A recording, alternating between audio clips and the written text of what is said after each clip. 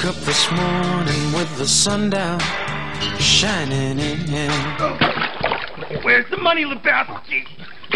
Where's the f***ing money, head? It's down there somewhere. Let me take another look. I found my mind in a brown paper bag, but then 106 miles to Chicago. We got a full tank of gas, half a pack of cigarettes. It's dark, and we're wearing sunglasses. Hit it. tripped on a cloud and fell 8 miles high. I tore my mind on a jagged sky. Okay, you guys aren't privy to all the new so, that's what you pay me for. I just dropped in to see what condition my condition was in. Illinois Nazis.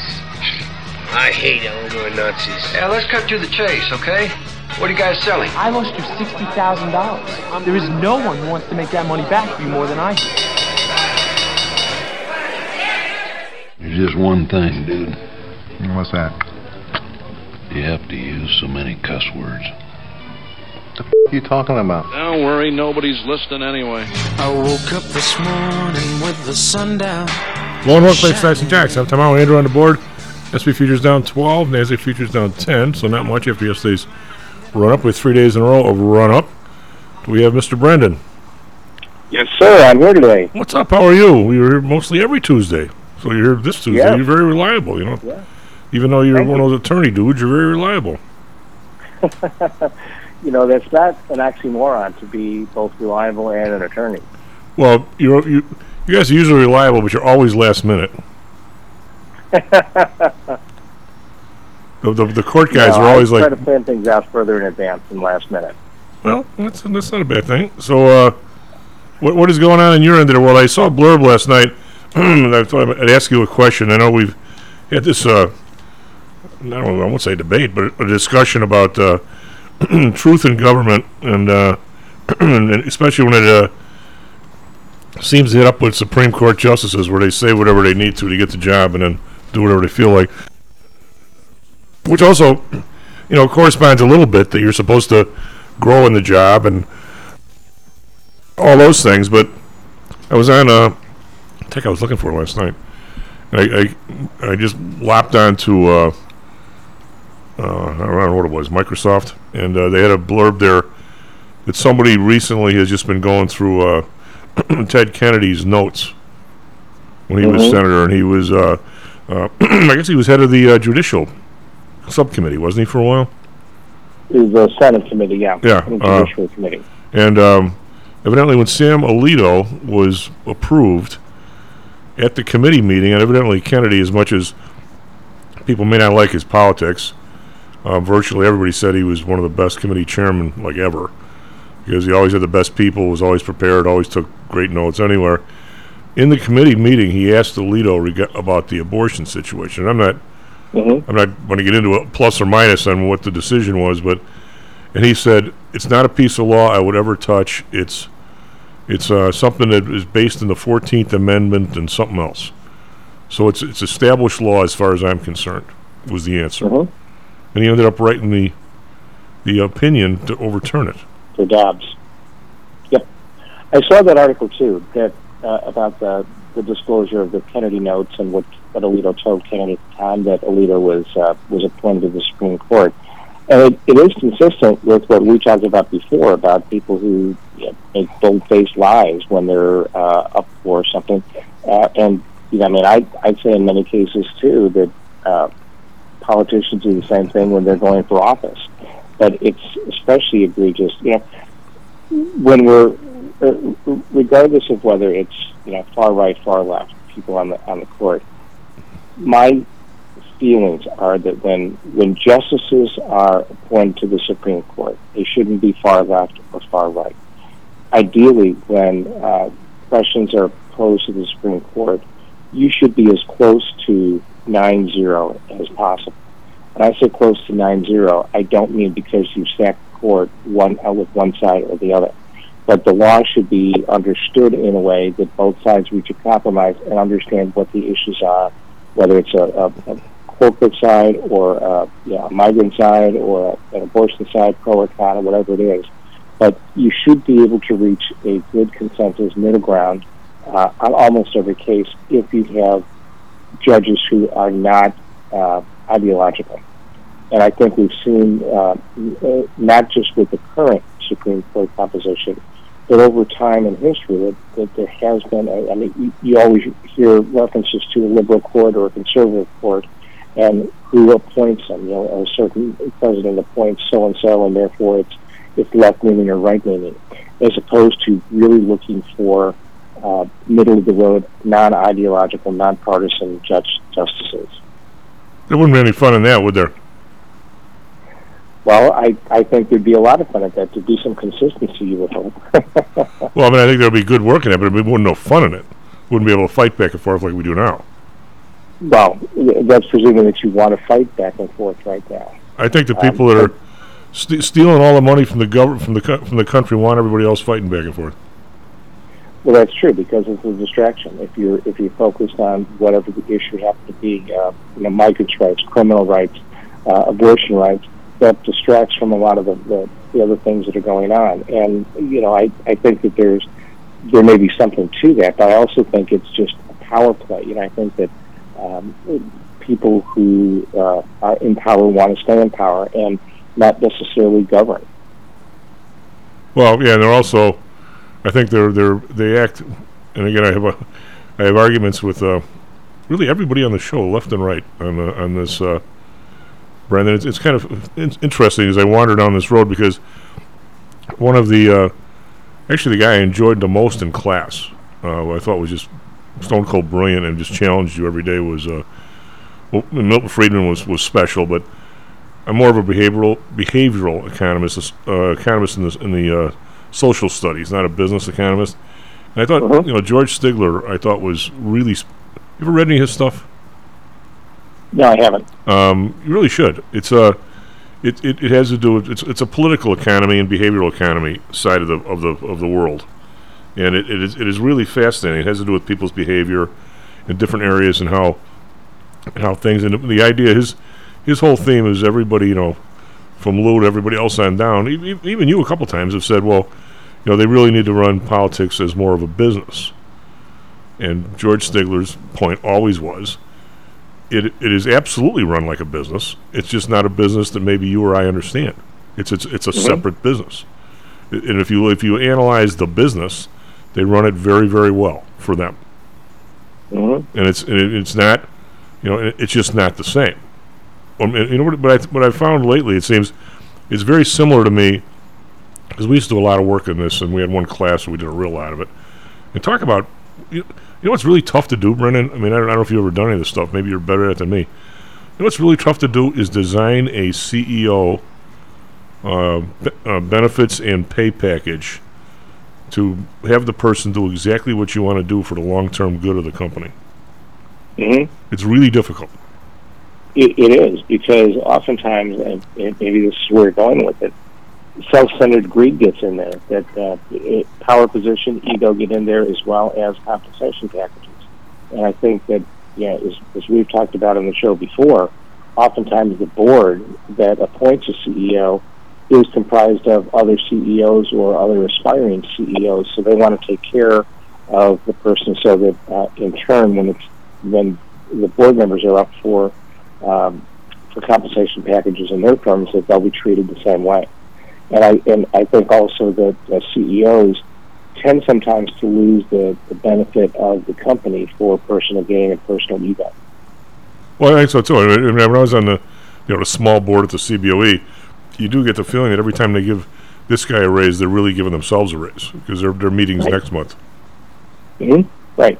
But I think that's true. But I think, to your point about the government running as a business, that's true. But unlike a Milton Friedman, who thinks that the purpose of the corporation is to make money for the shareholders, the stakeholders, the government business model is different. It is not to even break even. It is for the benefit of the public, whether it's primarily defense or some other social programs.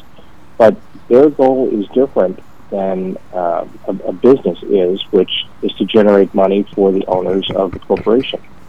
Well, but that also, I mean, if you actually, because I had a dude in class, but that's when he says that, people take that, and you sort of just did, although you know the underlyings of it.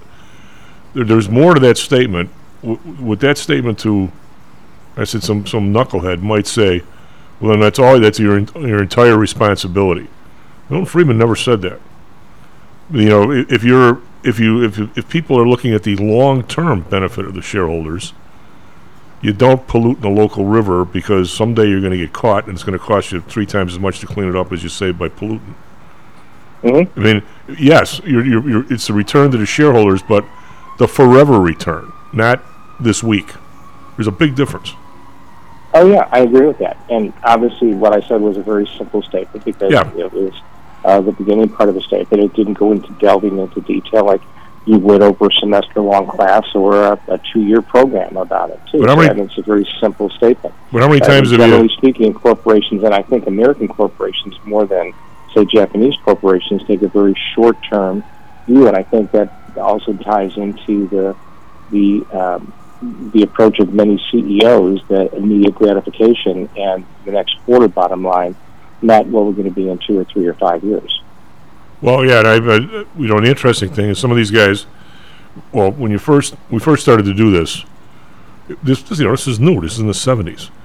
You know, we should compensate the guys with stock, because now they're one of the stakeholders. Mm-hmm. Okay, and then it got to, well, you should give them the stock options, because they're really looking to get the stock up. Then that'll be their. But now you see games. That's incentive. Yeah, but now you see games where they get an incentive. The stock races up.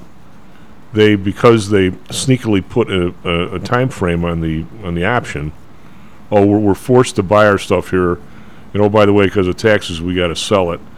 So you could have. I mean, I don't know this for sure, but if I took a big deep dive into like Snap, that just came out at 21, went to 80, now it's 7.5. I would bet somewhere along the line there, if not, they're in an unusual place, that 3 or 4 of the people up top cashed in a lot of options at like 70 and sold a bunch of stock there, and they're up like, millions of dollars in a place everybody else is now down. Yeah, I suspect that if you did a deep dive, that you would find a fair amount of that. It's just like some of the other reports that have been coming out recently about people in government who regulate industries where they're trading stocks or hold stock positions. Another boondoggle that should be stopped, and that I think that goes to some of the other things we've talked about on the show about the revolving door between government and certain agencies. Goldman Sachs being one, and certain administrations that when just because you cross the street and go into a government building doesn't mean that you lose all your conflict of interest or where you came from. And if you still have holdings or investments, that's clearly a conflict of interest and should be both disclosed and getting rid of before you take a job, or at least really put into a blind trust where you have no idea what's happening with the stock. Well, there is a little-known favorite college rule that if you get a cabinet level position and you sell all your stock, that you get a tax dodge on that. I didn't know that. Yeah, I don't know if it's 100% tax dodge or you get to delay it for a while or something, but it's a little-known favorite college rule, because the guy who was the head of the CBOE at the while, the chairman, Duke Chapman, he was more of a blue blood than you and I. Alger B. Duke Chapman. Duke's a nice guy. Liked him, but he definitely came from, let's say, a different cut of the world than you and I, Brendan. Is that a fair way to say it? Mm-hmm. His dad was the head of CCB, Capital Cities Broadcasting, for a while, and he was he took a job with government, and he was forced to sell all his stock, and like a couple of years later, it was taken over by somebody like 3 times as much or something. But he was the chairman of the Metropolitan Club in New York for a while, the one that Andrew Carnegie started. Really? His picture on the wall is bigger than Andrew Carnegie. And Chief, you rub elbows with some really white boy. Well, I mean, Duke did. I mean, I didn't. I mean, when we went out there, we go out for a board meeting, and sure enough, we have cocktails. We have a meeting at the Metropolitan Club because Duke was, I don't know if he was a member or what he was, but or if he was a legacy or something. And what a place! I mean, right on the park, you know. And the old cadgers in the library, they'd sit there and you could see the people back when, well, they still do, but you ride horses in the park. Mm-hmm. People just be jogging around the park and they'd bet it who'd be leading when they come around. Even though people that know they were being bet on, they were being bet on. People don't change, do they, Brennan? Anyway, no, they don't. He was supposedly the guy who invented the black ball. When you go to a club, yeah. And Duke was telling Dr. J and I one night over several cocktails that one night he had this guy on the board. He doesn't know how he got on the board. He was a total horse's ass. And some guy was coming in who was a good guy, and they knew this other guy didn't like him. So he actually had a black and a white ball, and they passed the box under the table so nobody could tell who put what ball in there. So when it got to the chairman, or whatever he was, the chairman of the committee, he'd pull it up, and if there was one black ball in there, the guy would be out, hence the name Black Ball. So it goes around the table, and it gets to Duke's dad, and he knew who the bleep was who was going to put the black ball in there. And he pulls it up, and he goes, he knew the guy was basically a weenie, so he says, gee, it looks like there's only one black ball in here. That must be mine. I'll pull mine out. Does anybody have any comment? And the guy didn't say a word. I thought that was pretty clever. Yeah. And so the guy didn't have the balls to say, no, that was me. I don't want him in here, because he was that. So when you say stuff like that, Brendan, what you just said in the terms of, you know, people shouldn't be able to do that and blah blah blah. First of all, you know, you have no greater, even though on radio we shouldn't say this, you have no greater agreeing person on this earth than me.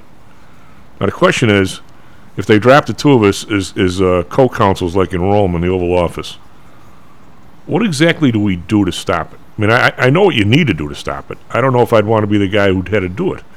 I would say that I would investigate everybody in there, and I'd come up, I'd get a news conference, I'd read out a list of 25 names, and I'd say these people were doing stack against us. We don't want any part of this in government. Not only are they fired, they're losing all pension benefits. Get the bleep out of here. And by the way, they weren't allowed into work this morning, and their stuff is now down on the curb. That's what I would do. Mm-hmm. But Brendan, I don't want to do that. I would hate doing that. But that's not me. Well, it's not you either. I mean, it's not as good as that sounds. The counter argument to that, it's impractical because you would not be able to attract anybody to a government position. You wouldn't be able to get any kind of resources from the private sector who come in to use their expertise to run the government. So you're saying if you can't cheat, they won't get hired? No, I'm saying that if you put too strict a regimen in for qualifying, that people will not take the job. Now, even a reasonable approach that, you know, assuming that we do want to have them get rid of all their stock investments and their conflict of interest holdings, it can't be done immediately because they will say, well, I'm certainly willing to put everything into a totally blind trust. I'm certainly willing to give up my stock, but I can't do it today. So give me a period of 6 months, a year, 2 years. Certainly, I'm not talking reasonable. But I'm going. I didn't say that on our inauguration day we wouldn't say there's a new sheriff in town. This is not going to be tolerated. I mean, you definitely have to give people a warning, and you have to give them some time to clean some stuff up. But if I found out that we all of a sudden approved the Pfizer vaccine for infants for whatever stupid reason, and some guy went out and bought Pfizer stock the day before, that's a non-starter for me, Brennan. He's gone. Well, it's not only that, but look at what a lot of the senators did at the COVID crisis when they were getting rid of stock in certain entities and, you know, like hotels and buying stock in Zoom. Well, I mean, first of all, if I found out about it, I don't know if the president he doesn't have the power to get rid of a senator. I would use social media. These 15 people traded. We're on this committee meeting this day, and they traded the next day. If the country doesn't care, I guess there's nothing I can do about it. But I mean, that's right, and that I think is part of the problem. Well, I don't. I mean, what do we? Do you happen to read? We're kind of wandering here, but we always do with you and me. Do you happen to read all the Tribune endorsements for like? Yeah. Just reading those things, didn't it make you sick? The funny thing about this is I had to keep looking to see if I was reading the Tribune because of how many Democrats they endorsed this time around. Admittedly, Illinois is a state that has a disparity in the quality of the politicians who are running. But boy, I was shocked at the Tribune endorsements this time. Well, I mean, I absolutely stunned. Well, were you shocked that they went that way, or were you shocked at just the prose? When I say the content itself, the writing is horrible. The Tribune is just a rag doll compared to what it used to be. But even when I disagreed with some of their opinions or their editorials or their endorsements, I appreciated the writing and the logic for what they said. Now it's just a rag. Yeah, but I don't know what to. If I was in their spot, I honestly don't know what to do, Brandon. I mean, the dumbing down of the candidates and what we're willing to put up with. The one I liked the most was the Pritzker thing. Mm-hmm. You know, the whole idea was that, Bailey, he's a farmer, he's this and that, he's not whatever. But they basically went through, Pritzker got us through the COVID. I think he did a horrible job, but say he got us through the COVID. He's done some work on the budget. I think that's been positive. Of course, he got a lot of money from the federal government. That speaking of which, were you listening to the day Karen was on? I know I'm going to be wandering off here. Where she said when her grandmother used to go to vote, they gave her a turkey and a pair of pantyhose. I didn't hear that, but I know Chicago is replete with stories about getting a turkey or a ham that happens to show up right about it on Election Day. I was stunned on the pantyhose part, but anyway, did you get your check in the mail from the state 2 weeks before the election? Is it the same thing or what? I mean, anyway, I did get a $50 check. So did I. And so anyway, but the whole thing about Pritzker, he did this, and then they go, of course, it was the ultimate sleazebag move to give money to the other guys, this guy's campaign, because he thought. Yeah. But then, how do you?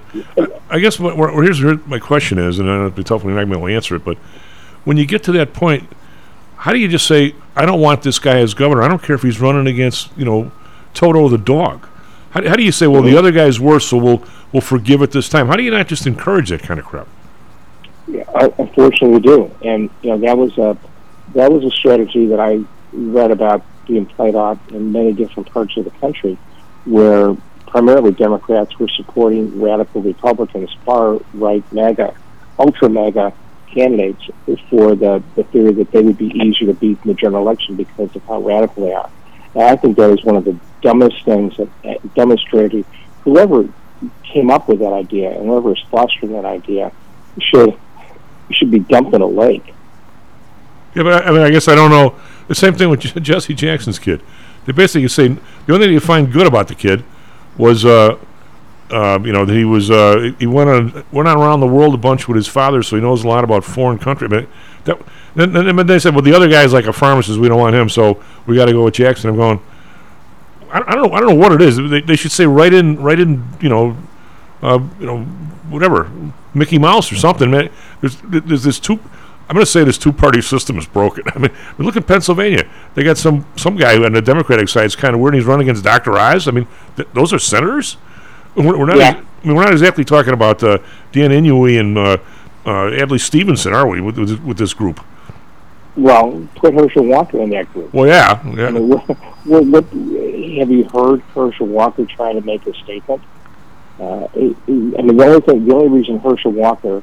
Well, there are two reasons why Herschel Walker is primed to win the Senate race in Georgia. One is that he's got Trump's endorsement. And the second one is that he used to carry a football for the University of Georgia when they were national champs. But the guy can't string together a sentence that you could diagram. I keep going back to third or fourth grade and the nuns on the board saying diagram the sentence, and I think, how can you diagram what he just said? You can't.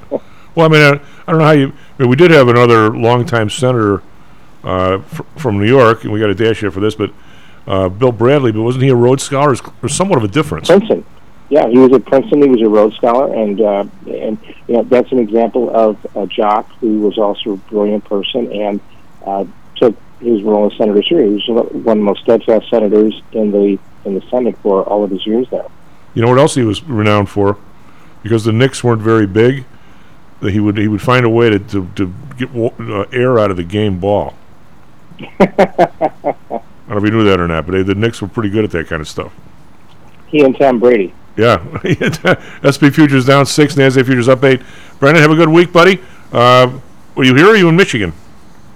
I'm over here right now. I'm in Chicago today. Well, you should be coming in one of these days. There's no more COVID stuff. I'd like to see you. Anyway, we'll talk, bud. It's been too long. Like I say, SP futures down 6. Be right back with Joel and Cannon. How much confidence do you have that your investments will make you wealthy? Do you truly know the odds? Welcome to Luckbox, the control freak's guide to life, money, and probability. Luckbox shows you how to gauge the likelihood of success before you commit to an investment or any other decision. And Luckbox is free for 1 year at luckboxmagazine.com/jocks. Each new issue dives deep into the current investing climate, separates the signal from the noise with relevant trade ideas, and equips you with cutting-edge tactics you don't already know.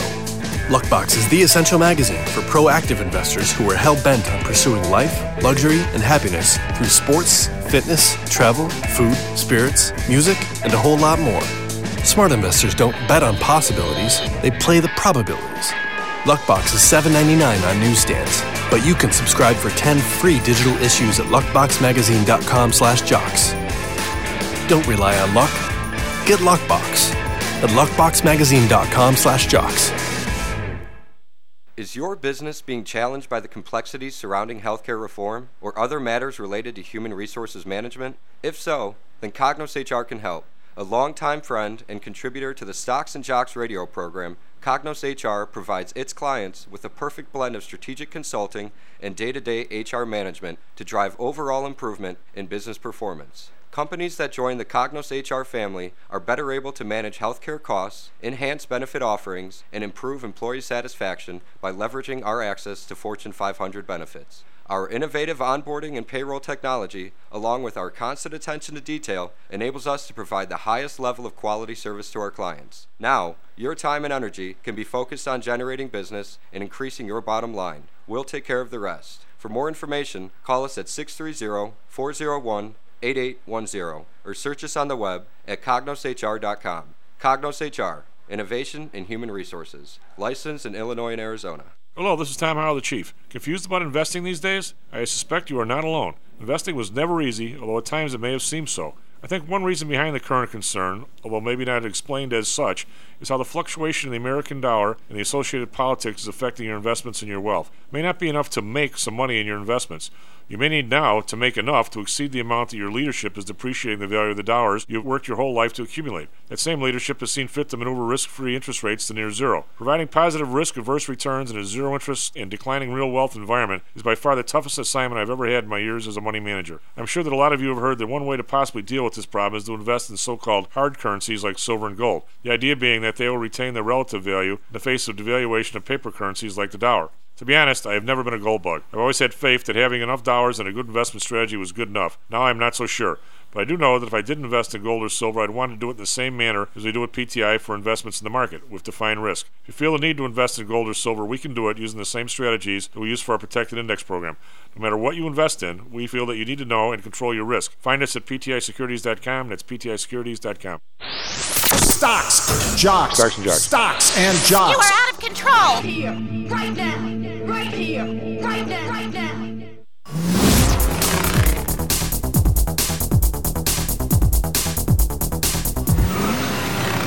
Hello and welcome to Stocks and Jocks. I'm Tom Howell, Andrew on the phone and on the board. SP futures down 7, NASDAQ futures up 5, so we're kind of been flipping around the flat line here. Nothing major after another big move up yesterday. We're up seemingly like every Monday these days. We have individual stocks. We got UPS up 670. They had earnings last night. We've had General Motors, I think, is up here too. I'll find it in a second. Anyway, let's go around the rest of the stuff here. And then General Motors up $1.83, which is 5%. We've got the Dow futures down 114. Over in Asia, we have the Nikkei down, up 275. They were down yesterday, but that's 1%. Shanghai down a buck, call that flat. Hang Seng, which is getting driven down, is down 15 points today, which I guess is almost like an update. It's 0.1%. 15,165. So far they've stopped the bleeding above 15,000. Over in Europe, we've got the DAX down 100.8%. FTSE down 44.6. Kick around going the other way though, up 25.4%. Yesterday, Dow was up 417, S&P up 44, Nasdaq up 92. So we've been up pretty strong here the last few days, and we'll see if it keeps going. It's kind of interesting because, as I'll talk about with Joel and Kenny, I mean the VIX is going up, which you don't normally see in a. The nervous index doesn't usually go up when the market's going up, but it is. Bonds down 5 basis points, 4.17 on the 10-year. The Bund down 10, 2.24. Japan unchanged at 0.25, where I think they're sort of pegging it. Not sort of, they are pegging it. Oil down $1.29, 83.29. Brent down $1.35, 91.99. Natural gas down 3 cents, 5.16. You would never guess with this natural gas crisis worldwide, this would have gone from 9.30 to 5.16. This has been some. If you're thinking this year, you're losing. It's seemingly on the market. RBOB down 3 cents, 2.69. Even though gas maintains 5.50 here in the city, where exactly is that $3 coming from? Not sure, and we don't care. It's an election year. Gold down 7.90, 16.46. Silver down 34 cents, 18.84. Copper down 5 cents, 3.37. We got crypto down $44 is the Bitcoin, 19,319, but still hanging above 19,000. And we have the U.S. dollar, kind of not much going on. Euro's down a little bit, 0.98, and the pound's up 0.3%, 1.13. Andrew, what do you got for us? Traffic, weather, sports. All right. The Bears. Oh, that it is. Yeah. All right, laughing at myself and my own comment there. Okay, it's 6:37 here in Chicago on Tuesday, October 25th. And for sports, that is right, the Bears, because they topped the Patriots last night, 33-14. 8.5 point dogs. Yeah, it was good. But over in NHL, we can look forward to a Blackhawks game tonight, as they'll be playing against the Panthers at 7:30. Now, over to Chicago weather. Right now, we have good chances of rain all throughout the day. Currently at 62 degrees, and we're only going to have a high of 64, so it's only going to be cooler as the day goes on. And over in Phoenix, it's right now clear at 52 degrees, with a high of 77. Now for Chicago traffic, we have 2 accidents. An accident is blocking the 2 right lanes of the eastbound Eisenhower near St. Charles Road. Thankfully, no large delays in the area. But over on the northbound Tri-State Tollway, an accident on the exit ramp to I-88 is blocking the left lane, so you can expect delays over there for about 5 minutes. And otherwise, traffic is building on the inbound roads, as it always does, but particularly on the Stevenson between Route 171 and Kedzie Avenue. That's all I got. Back to you, Chief. Do we have Mr. Joel? Good morning, Chief. Good morning. How about those Bears? Yeah. 8.5 point dog. Was foggy out there. They must be like a fog team or something. I'm in a pool where you have to pick a winner every week, and this was a tough week. And the Patriots are one of the big spreads, and so were the Bucks. Tampa Bay. Tampa Bay was a 13.5 point favorite, and I don't know. It's just something about the Bears, and I was a little leery of them, and then I was also leery of what's going on with TB and Tampa Bay. So I laid off both of those, and I do something I rarely do. I went against my hometown team. Not that I'm a huge Lion fan or have a commitment like a lot of my friends do, but yeah, the hometown team, and so I went with Dallas, and they pulled it out. But the other 2 big favorites going down. So who did Tampa Bay lose to? And a couple of people had the Patriots, so I'm glad with the Bears. Who did the Tampa Bay lose to? I saw it and I forgot. Carolina. Oh, that's right. Wow, yeah, they're lousy. Where they were. Who traded their best player, Christian McCaffrey, and they've already fired their coach this year. So they were in total disarray, and they're down to their 3rd string quarterback. So that was a big upset. Yeah, the Lions are going back to being Lions after looking good the first couple games. But big football game in Ann Arbor this weekend, Michigan State. I don't like the spread. I would never give that many points in a rivalry game. But that was our only loss last year until we got beat by Georgia. So gotta be aware of the Sparties. It's a night game. I'm not happy about it, but I'll go anyways. I hate the night games. Where did Syracuse almost beat Clemson? What league are they in now? Syracuse. They were a Big East, but obviously they're not anymore. Because Piggy said, I mean, Man, football. are they an independent? I mean, they move around. They might even be. They might be in the same conference now, the ACC, right? I don't think so. Well, they must be because the Irish are playing them. Because they have to play 5 ACC teams. Yeah, yep. They're part of the ACC, part of the Atlantic Division. Yeah, that was Syracuse had a lead, and then Clemson kind of came back and snuck them at home. I didn't watch the game. I heard there were some questionable calls in the game, though. It's like pass interference and stuff. But Clemson's tough, especially at home in Death Valley. I don't call it Death Valley because it's a nice place to play. I'm starting to get the feeling, talking to my experts, you being one of them, that this transfer portal is starting to wear on the depth of the. They're still better than anybody else, but they're not. They're the depth in Arizona and Alabama and Clemson and those teams have is being worn. I mean, it seems like everybody, not everybody, a lot of teams you see now have a transfer guy from Alabama on there. I mean, I don't think it's happened to Ohio State as much yet that they're losing people, but seemingly it is to Alabama. What about Clemson? I mean, these guys want to play, right? Yeah. They want to play. And Michigan has an Alabama recruit. They actually went to Alabama, then Tennessee. He ended up at Michigan. He's an outside linebacker. I mean, you can still call it college football, but, it's starting to look more and more like, pro football with, free agency or transfer portal, NIL money, whatever you want to call it, Chief.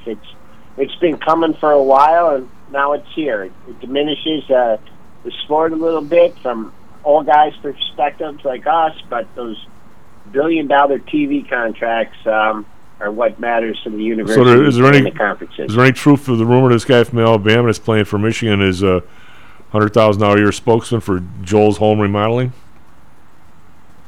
For what? Joel's Home Remodeling, your side gig? Yeah, no, he's not on the payroll. No. They've got me for other things over the years, but nothing like that. I did remember this former quarterback from Eastern, Charlie Batch. He played in the NFL a little bit. He was trying to get what's his name, Caleb Thompson, the Georgia quarterback, not Georgia, Oklahoma. He tried to get him to come. I heard he offered him just $1 million straight up to come. Yeah, he didn't. Well, the weird part of this is how we've been debating, Joel, not you and I, but for years and years and years about with the payments under the table going back to the 50s and 60s and everything, that maybe the schools should just pay them, and which probably would be the fair thing. I mean, we don't go into that. We're too late in the program, but I think the Supreme Court has essentially popped out economically in my mind. Now, this has nothing to do with what's right and wrong, but economically, the absolute worst of all worlds is these people are now getting paid, but not by the schools. I mean, they get paid by other people, and that to me is really out there. I don't know how those guys can deduct that on their business expense, and I don't know. I mean, are these guys none of them going to pay any taxes? Are they giving them 1099s? Well, what are they doing? You know what? That's a really good question. I imagine they'd have to pay taxes on it, but that's a good question, Chief. I can't answer that one for you. Yeah, one of these days we'll have this. Somebody will write some big article about how this is all working out and how many the IRS is after how many players. But if you don't give a 1099, you can't deduct it, right? I mean, you can always pay cash if you can find cash. But what do you think of this market? When have you seen the market go up this stratospherically 2 days in a row with the VIX going up? I tell you, Chief, this market, especially what happened yesterday, which was just China just completely falling apart, and now when the U.S. market's rallying, it's cats and dogs living in harmony. I'm just looking at the highs from yesterday. Really big level on the S&P. I think if you look at that, or in the Spider, it's a level that we came up to in September and early October a few times, and I think that it's just the bears are still in control until we can clear this 38.20. We got a lot of big earnings coming out this week. I think that's gonna be a tip of which way we go. But right now, the bears are still in control. not the Chicago Bears, but the Bears in the market. But the Bulls are knocking on the door here. If we could just get I really will look for a year-end rally if we can take out that high from yesterday, and not just take it out intraday, but holding on a closing basis. So the fundamentals are horrible. The CPI is horrible. Earnings are okay. That's what dictates the market. I don't see a Fed pivot helping it coming anytime soon. The people that do, I don't know what they're looking at. They're not looking at the same indicators that I do. Well, it'll be interesting to see that's my wrap on the market. Well, I mean, I'm just seeing somewhat of a divergence, and we'll talk about this next week more. But I mean, the idea that the big companies come out and say that we've been able to raise prices, and yet the rest of the country's gagging with inflation. I'm not so sure that disconnect is something that's positive, but it appears to be what's happening. I mean, yesterday the retail places were to the moon. Costco was up like 5%. I mean, what was there was no number yesterday, but we just flew. People are spending money, Chief. I mean, what the Fed's done hasn't taken effect yet. I don't know if it's money they have or don't have, or racking up credit card debt or home mortgage loans. But I did a little traveling at the end of last week, and I don't know. This economy is not slowing down yet. Well, it's hard to gauge though. Joel, we got a dash, but it's hard to gauge when you get on a plane that's full and you sit there and go, okay, how many? We have a cartel for the airlines, and they manage it so they only have enough flights to where they're all full. I mean, I don't know. There were still down flights from before COVID, so everything's going to be full because that's the way they're orchestrating it. Right? I mean, yeah. Well, I'm talking not only planes, but I'm talking trains, I'm talking automobiles, yeah. I'm talking restaurants. I mean, people out there spending, Chief. That's that the truth. hasn't got their desired effect yet. So. Well, anyway, take care of yourself, Until bud. next. Yeah, until next week. All right, go Blue. SP Futures down 9. Be right back. It's Kenny Polcari.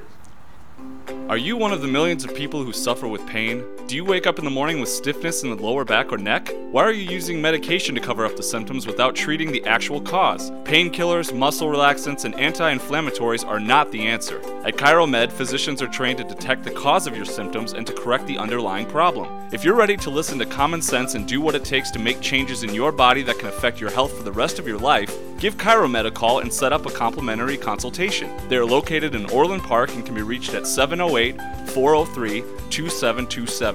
20,000 patients over 22 years have been treated at ChiroMed, and over 90% of them have had positive results without medication or expensive surgery. Isn't it time you did something good for your body too? Give ChiroMed a call, 708-403-2727. That's 708-403-2727. Let's get you pain-free and living again. Hi, I'm Audrey Johnson, an owner of HomeSource Realty and a frequent contributor to Stocks and Jocks. If you're nervous about the stock market and considering diversification, or are looking for a rate of return way better than your banks, consider adding rental properties to your portfolio. Whether it's a condo, single family, or multi-unit building, I can help you select a property that meets your financial needs. Call or text me at 708-349-3456. That's 708-349-3456, or visit my website at myhomesourcerealty.com. That's myhomesourcerealty.com. Interested in promoting your business to a high-end audience comprised of entrepreneurs, traders, executives, and the everyday business person? Consider advertising on Stocks and Jocks. With a devout listenership covering the Chicago market along with a vast online presence, advertising on Stocks and Jocks may be just what it takes to put your business over the top. For more information, contact me, Matt Weber, at matt@stocksandjocks.net. That's matt@stocksandjocks.net. Stocks, jocks, Stocks and Jocks. Stocks and jocks. You are out of control. Here, right now, right here, right now, right now. Hello and welcome back to Stocks and Jocks. I'm Tom Brown. Andrew on the board. I'm still waiting for Mr. Kenny Polcari. SP Futures down 10. NASDAQ Futures down 375. We've got individual stocks. We've got, it's only up 41 now. UPS up 41. We've got General Motors. I just had it here. General Motors up $1.59 at 445. We have the new guy, evidently. He's not in yet over in Europe, I guess, but maybe he is in. He's acting like he is, even though the one lady said she'd stay a while. This guy Sunak is his name. Is the third prime minister this year following Boris Johnson resigned in July. And Liz Truss, who became the country's shortest-serving prime minister, after announcing her resignation Thursday. Boy, it's a bizarre deal. And so they've got sort of their issues, and again, what we try and point out, like on the show, is not so much we're not trying to give investment advice, because, by the way, to try and say we're going up or going down one day, I know I can't do it. So if I'm not going to give advice to you about that I can, because I know I can. Beware of people who say they can, and I think it may come the time you don't really know. Here's a rally out of the market being down.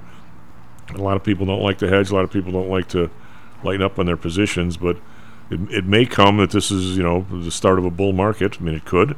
Nobody knows. It also could be your last chance to hedge. So it's not like you didn't.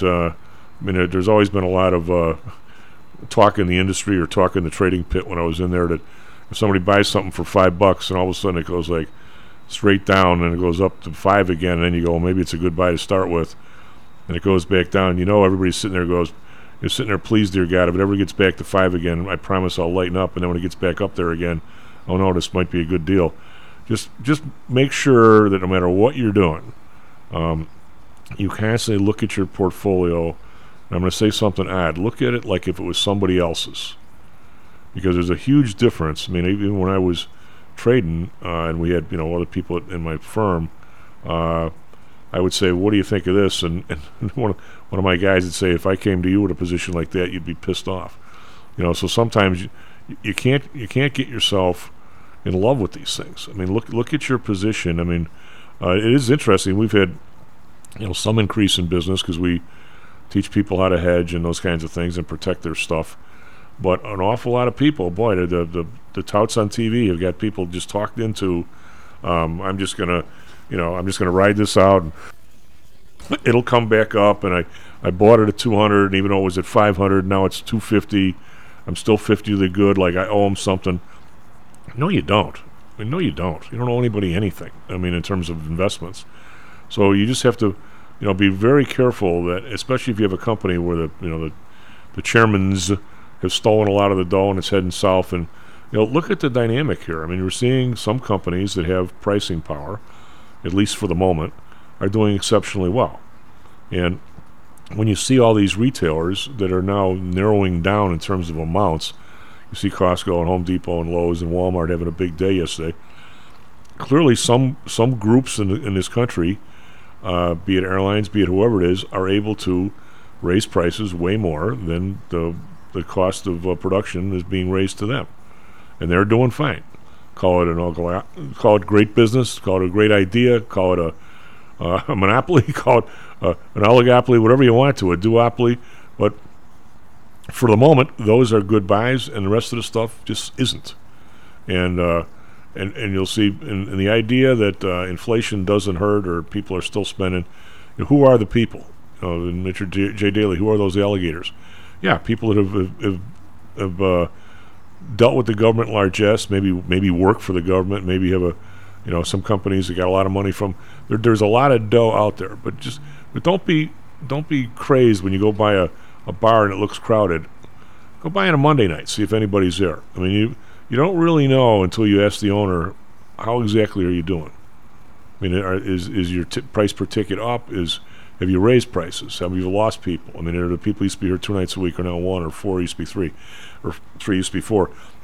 I mean, these broad brush statements, especially from people who have an agenda.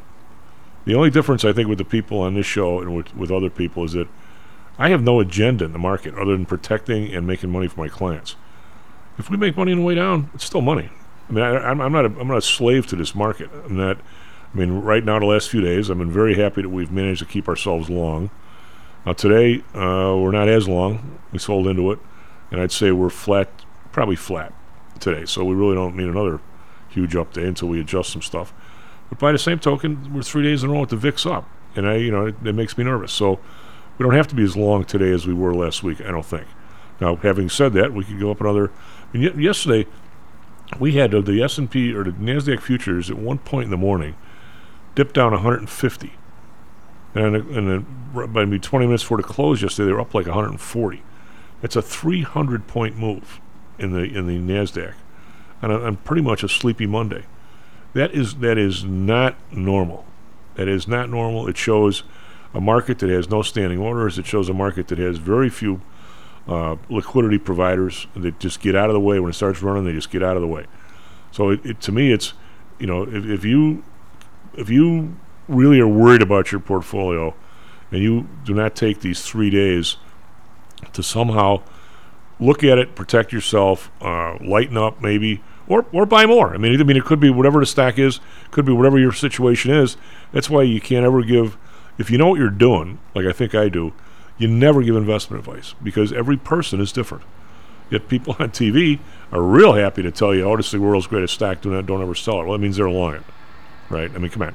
They want you to go buy it because they just bought it. Well, I'm never going to do that because I'm always going to be hedged on stuff. But take a look at your stuff. You don't owe the market to give back the money you make. I mean, you just don't. I mean, you don't owe Snap when you bought it at 21 and it's trading 80 and you couldn't lighten up because you become an apostle of Snap, and now it's 7.5. How's that working for you?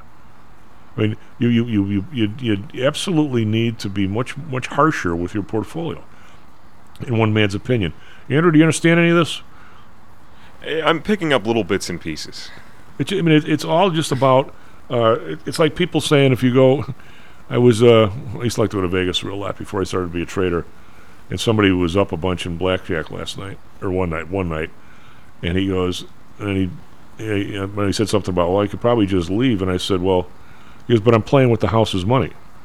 I said, no, once it comes from the other side of the table to the slot in front of you, it's no longer the house's money, it's yours. If you can leave with that money and a security guard doesn't come after you, it's not the house's money.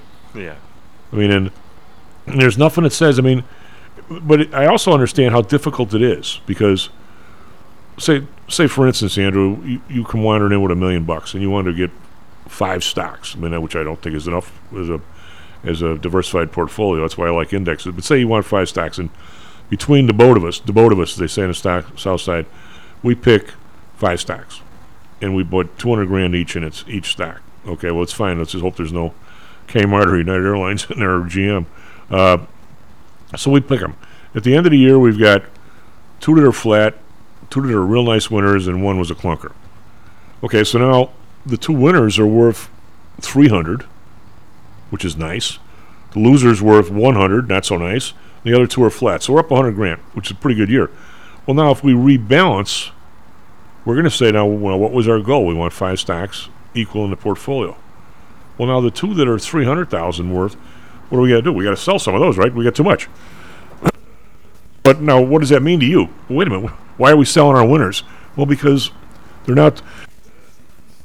Even though they were winners, they're now too big of a chunk of our portfolio.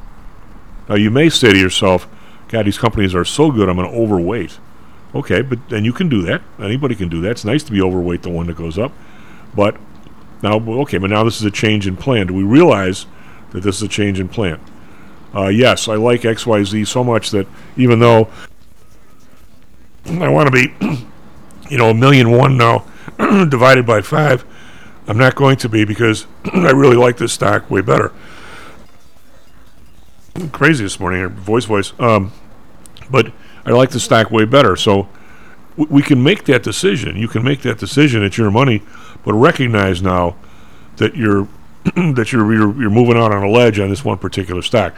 Plus, we have to trade this year. We can't trade last year, which is the single biggest thing. You mentioned to people. The guy goes, "Well, I love this one." Okay, it was up a bunch last year. We're not in 2000 anymore, 2021. We're in 2022, right? So we worried about next year, which is really hard because you find especially when deal with a lot of retail clients, they want to hang on to the winners, they want to sell the losers, and most of the time, that's unless you've got an Apple 10 years ago or something, it's very rare for stocks to be up to totally outperform the market year after year. They get ahead of themselves, they come back, and sometimes the losers. We got in one of the new group in 2018. All everybody wanted to do was sell all the oil stocks by the end of 2019 because they were horrible. The XLF was at $28. Now the XLF the XLE was $28, and now it's like 85 or something. 86.80 this morning. Okay, but everybody demanded that I get out of the oil indexes. Even though at that level I thought the oil indexes were a good buy, none of the clients wanted it. Oh no, we don't want none of this stinking oil. Now all of a sudden, every new client, what do you think we should put part of our money in oil? Well, yeah, maybe at 28. I don't know about 86. I don't think we have to overweight oil here. We definitely want a piece of it in a diversified portfolio, but do we want to overweight it here because it was up last year? These are kinds of things that you just, you learn as you go, and it's just not stuff that retail people necessarily pick up. Some do, some don't. Anyway, SP futures down 12, NASDAQ futures down 13. We're back with Professor Helsnar. Trading is a lonely job. Online trading is not as easy as point and click. No, it's not. Everyone, even professionals, need to share ideas and think out loud every now and then. That's what I like about PTI Pro Direct. Their staff of former option floor traders really helps me choose the right strategy for trading option volatility and plan the time decay for my covered writing program. Yep, nothing can replace years of trading experience to stop you from making that dumb trade and for saving a few bucks. We've all been there and done that. Yeah, I have access to all that great trading advice and experience for just a penny a share for stocks, $1 for equity options, and $1 minimum a trade. Our clients at PTI Pro Direct can call when they need a little help on a trade or just to talk about the market in general. We trade every day. We love this stuff. That's what I like most about PTI Pro Direct. Cheap prices, along with great advice from real floor traders. It's the best of both worlds. Tell your friends. That's PTIProDirect.com, PTIProDirect.com. Are you one of the millions of people who suffer with pain? Do you wake up in the morning with stiffness in the lower back or neck? Why are you using medication to cover up the symptoms without treating the actual cause? Painkillers, muscle relaxants, and anti-inflammatories are not the answer. At ChiroMed, physicians are trained to detect the cause of your symptoms and to correct the underlying problem. If you're ready to listen to common sense and do what it takes to make changes in your body that can affect your health for the rest of your life, give ChiroMed a call and set up a complimentary consultation. They are located in Orland Park and can be reached at 708-403-2727. 20,000 patients over 22 years have been treated at ChiroMed, and over 90% of them have had positive results without medication or expensive surgery. Isn't it time you did something good for your body too? Give ChiroMed a call, 708-403-2727. That's 708-403-2727. Let's get you pain-free and living again. Hi, I'm Audrey Johnson, an owner of HomeSource Realty and a frequent contributor to Stocks and Jocks. If you're nervous about the stock market and considering diversification, or are looking for a rate of return way better than your banks, consider adding rental properties to your portfolio. Whether it's a condo, single family, or multi-unit building, I can help you select a property that meets your financial needs. Call or text me at 708-349-3456. That's 708-349-3456, or visit my website at myhomesourcerealty.com. That's myhomesourcerealty.com. Hear ye, hear ye! The Homer Broadcasting System is on the air!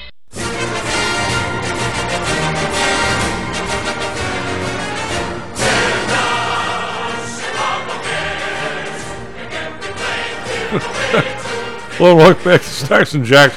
Obviously, Andrew is scurrying around the web trying to find out for Super Bowl tickets. Where's the Super Bowl this year? I don't even know. SP futures down 13. As the futures down 16 because there's no chance of anybody going like the Bears. But now, hope springs eternal, they say. Hal, how are you? Doing good. Hope springs eternal for you economist guys, too? Yeah, it's a good time to be an economist. I mean, if you're, I think if you're a modern monetary theorist, it's not. But if you're an economist that, I guess, is a grown-up, I think it's a good time. I'm loving it right now. It's great. We don't see the president booting the modern monetary lady off the economic advisors and putting somebody on. No, it gives his policies, I guess, some credibility. I mean, that's why economists, I think that's why a lot of economists do the kind of research that they do. They want to spin it in a way, and this happens on both sides, they want to spin it in a way that lands them a job as an advisor to the president. That's why I like Milton Friedman so much. She declined to be Reagan's advisor because he didn't want to come to a consensus, and 2, he thought he'd be more effective, not doing that, right?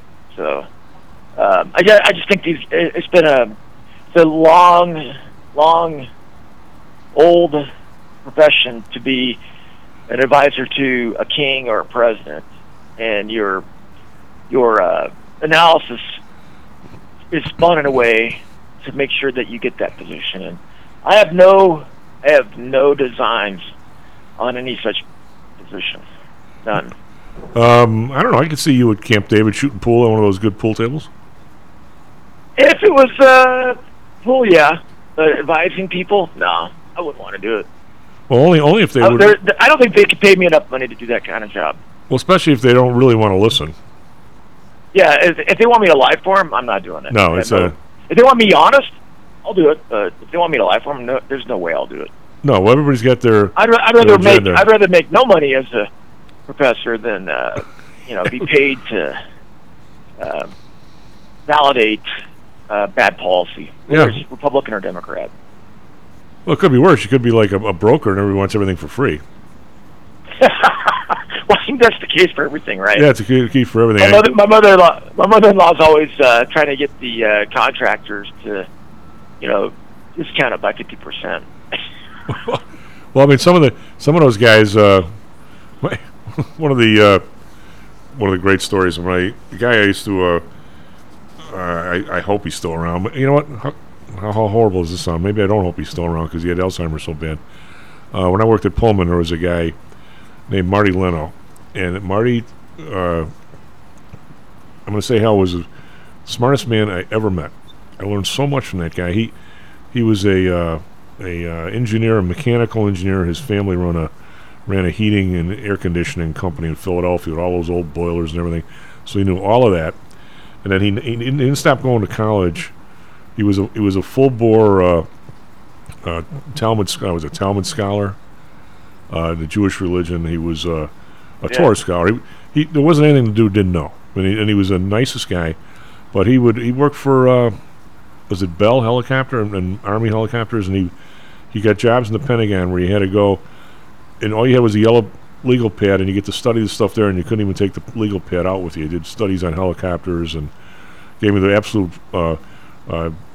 total skinny on the helicopters that went down in the Jimmy Carter raid in Iran, and why they used those helicopters. Everybody knew they were clunks, and they couldn't handle desert sand, and of course they went down in the desert sand. He goes, whoever picked that helicopter for the mission was an absolute moron, or else was part of the company or something. Anyway, I learned so much for this dude. And he would constantly be questioning like everything, but in a nice way. And then we used to love to sit there and talk and BS. And but economically, he was kind of like you. He didn't want to give really that much advice to people because nobody really wanted it. I mean, everybody just wanted. They just want to go their own way. Yeah, most people don't want advice. Yeah. And he said to me anyway, his mother, being Jewish, obviously. So this guy comes over and did some work on the house, and his mother was one of those that always wanted to bargain. This guy comes over and did some work, and all of a sudden the guy says, "Well, that'll be like $50."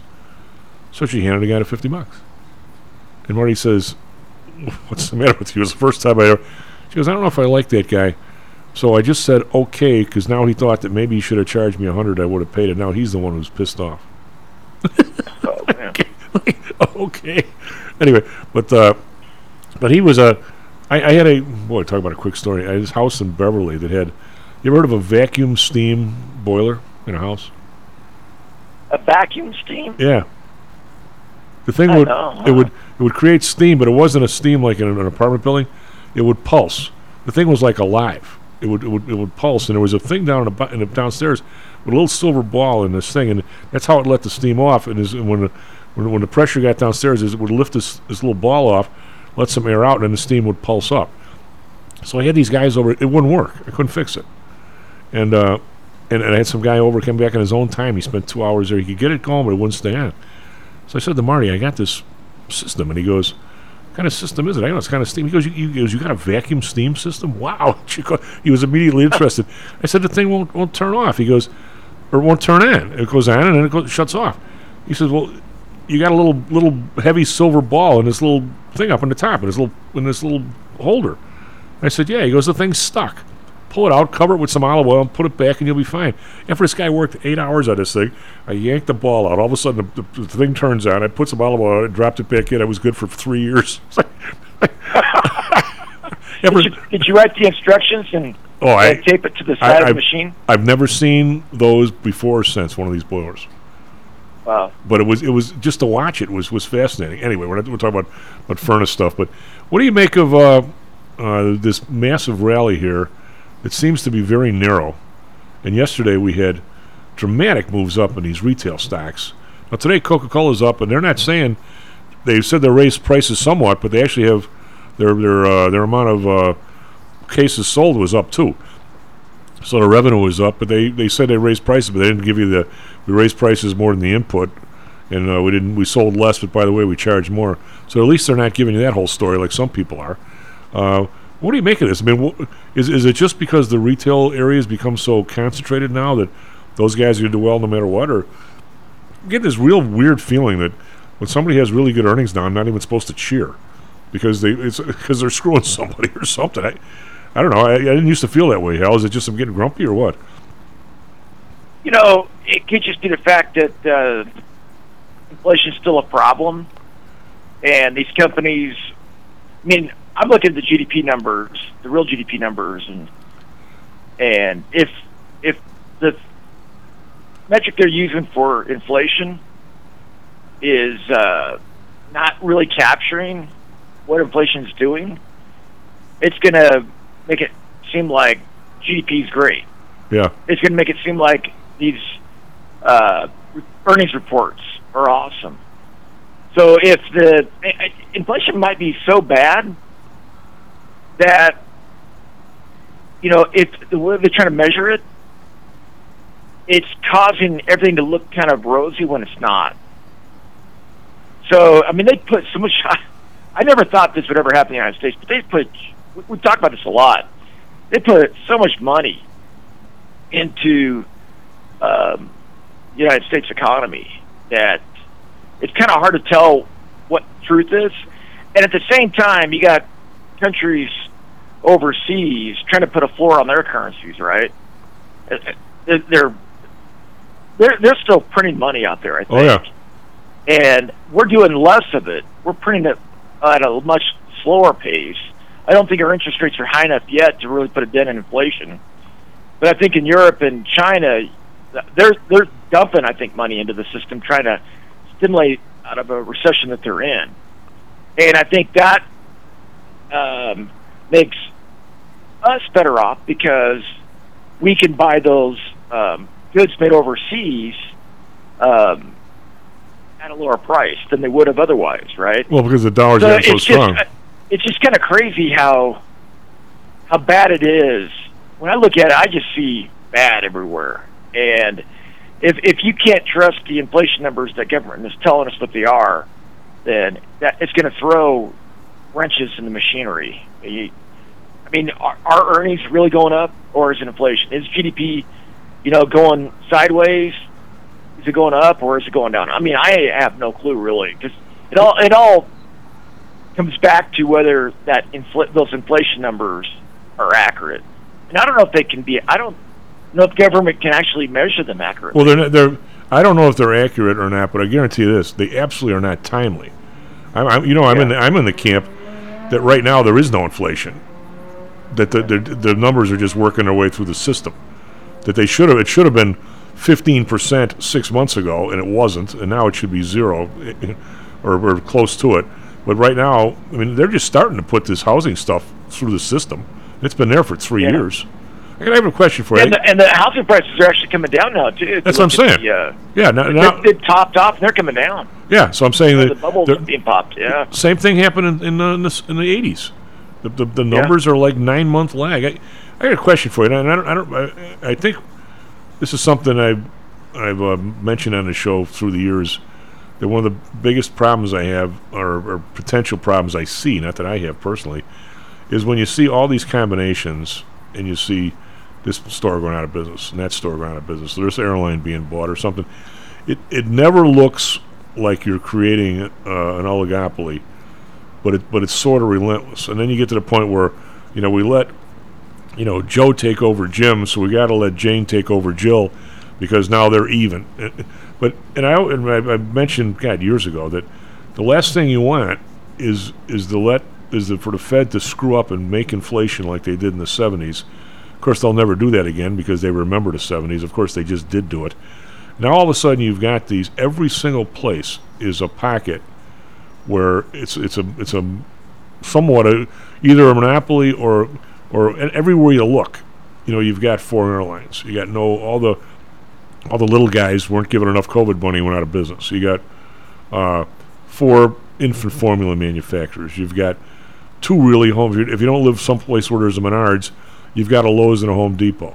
Costco is on top of the heap. You don't have a lot of independence in a lot of places unless you're, maybe in Chicago or someplace. And now all of a sudden, this inflation is creeping up, and it seems like all my worst fears have been realized. That every one of these places. I mean, we had what's his name? I'm going brain dead. We had Greg Pappas on yesterday morning talking about how if you look at the lumber prices from before COVID and how they totally spiked, they're back down to where they were before COVID. Now, what if you and I, again, we don't want to be working for the government, what if we were given the job that say, hey, just check this out, will you? You two schmucks. So us two, you and I, 2 schmucks, walk out, and we do a study, how to do it better than me, and we find out that, guess what, the Lowe's and the Home Depot and the Menards, even though the lumber prices are back down to where they were, these guys are still 40 to 50 or 35 or 60% higher than they were, and they just never brought them back down again. And there's no what exactly do we do with that kind of information? I mean, do we now bust all these people up? I mean, the airlines, absolutely. The banks, hell, I got to ask you, would you ever dream that mortgages would be back at 7% and the interest rate at a big bank is still 0 to you? I mean, we've got to sit there and go, what is going on here? I mean, when these guys get out, the more money the big banks make, the better they think the world is. Every time one of those guys said they make a lot of money, I look in my pocket and count my fingers and my money. I mean, I'm getting screwed. I mean, somewhere or another, we've totally divorced ourselves from the good of our businesses being the good of us. And just about every now, granted, I'm not talking about your local bar when he has a good night. You like to see the guy have a good night, but. I mean, do I cheer when Bank America has a big quarter now? I mean, I'm going the other way. I'm saying, how'd they screw me? What am I just getting too cynical or what?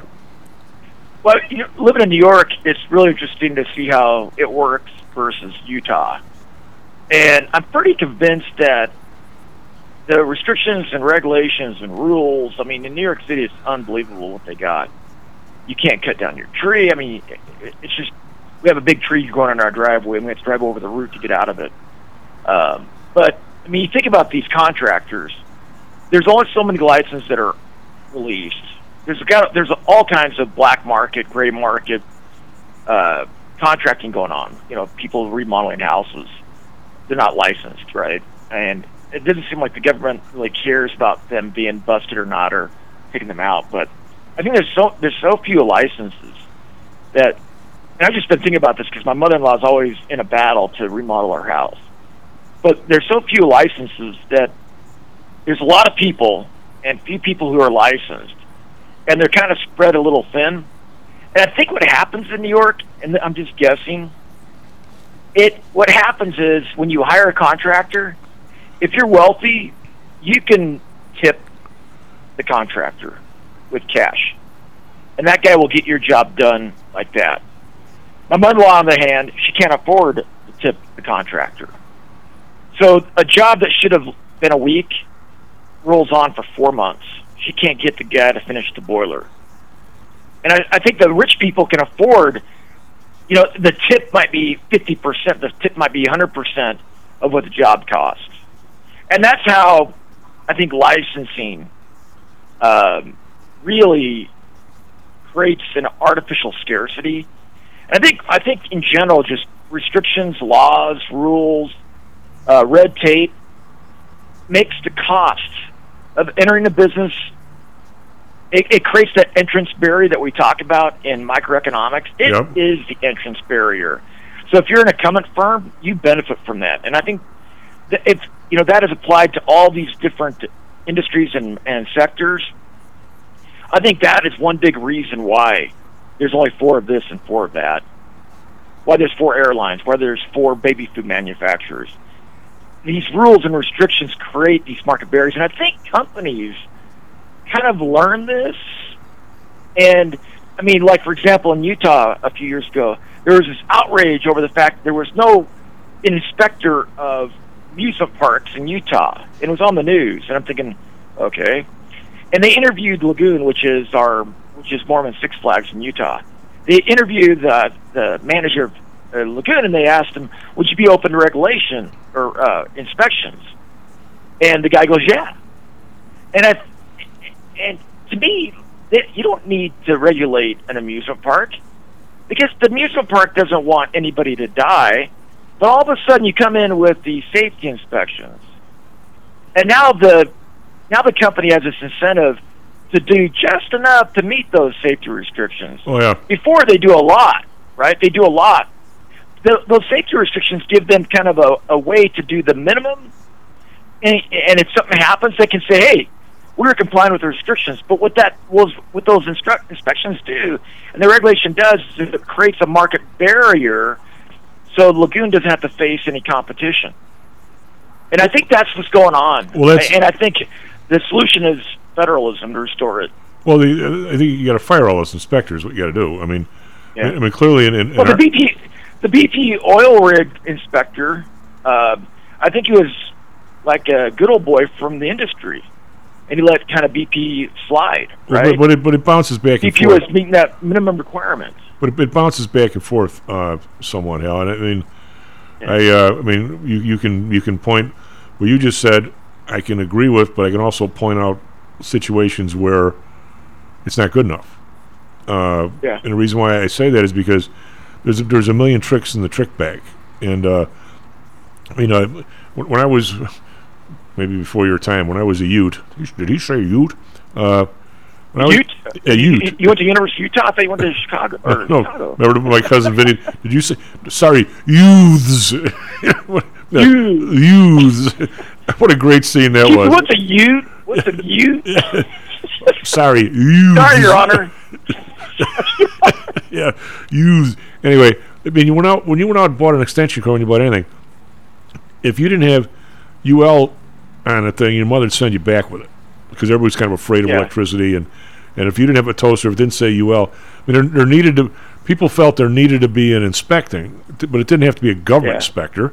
I mean, there could somebody else could I'm telling stay. you, Tom, I've bought an extension cord with that UL tag on it at a discount store in Brooklyn, and I guarantee you, nobody inspected that thing because it did not feel like one that you bought at Walmart. Maybe it was a discount UL tag. Or maybe it's just It's not like they didn't have somebody slapped it on there. Yeah, but that's they didn't have a printer in a discount store. You can print those things up pretty easily. But I mean, if you went to Ace Hardware or someplace and bought an extension cord and said UL, you could pretty much trust the thing because you trusted Ace and you trusted anyway. But I mean, if you don't have you're right. You would think that planes falling out of the sky is not good for an airline. But then again, you can talk about the chairman of vice chairman of CBOE he came from one of these states where they had a lot of pig farms, and they'd have these retention ponds. Well, somebody'd come in and they'd buy the thing up, and all of a sudden they'd put this retention pond up, and like you say, there was no state inspector. Not that those guys do, but there was no state inspector that actually ran herd on these guys. And sure enough, one blasted, and all the pig crap basically went in the. And evidently, it took like forever to clean out the stream or river, wherever it was, because it was 90 gazillion gallons of pig crap. And all of a sudden, it was a corporation out of Bermuda. It was nobody could find the guys who ran it. 3 shell corporations. There was nobody there. So the company just, oops, we got a problem. We're gone. I mean, I don't know if I'd trust a traveling carnival. Necessarily, all of a sudden somebody dies, the next day they're gone. I mean, it's one thing brings up another all the time, doesn't it, Hal? I mean, who are these people? I mean, I would think it's I mean, Oh, Go ahead. sorry. Go ahead. I'm saying obviously with Yeah. Southwest Airlines, you don't want planes falling out of the sky because Southwest has impressed us that they want to be here for the next 100 years. So yeah, Well, you know, I saw this thing in California about home building, and some of those building inspectors are like, let things go, and some don't. And I forget what it was. I think it was Adam Carolla. Because after I think the Man Show, he started building. I think he was building houses in L.A. or in L.A. County, and the inspector wouldn't sign off on something unless this piece of equipment was installed. And it was basically just a kind of, you had to buy this thing, you had to install it, and as soon as the inspector signed off on it, he took it off because it didn't work. Well, I mean, as long as it passed the inspection, he got it signed off, and then because it didn't work the way it's supposed to, they just took it off, right? And then they never had to deal with the inspector again. So, I mean, I think a lot of times that happens.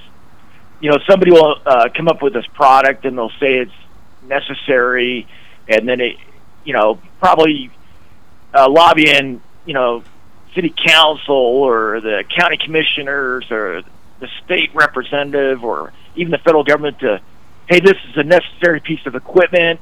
And the people that are signing off on the regulation don't know what they're talking about. So they go along with it because they got a free dinner out of the whole thing, right?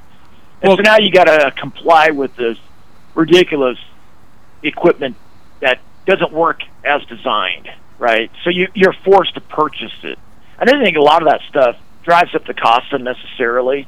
I mean, think about the what's going on in Florida.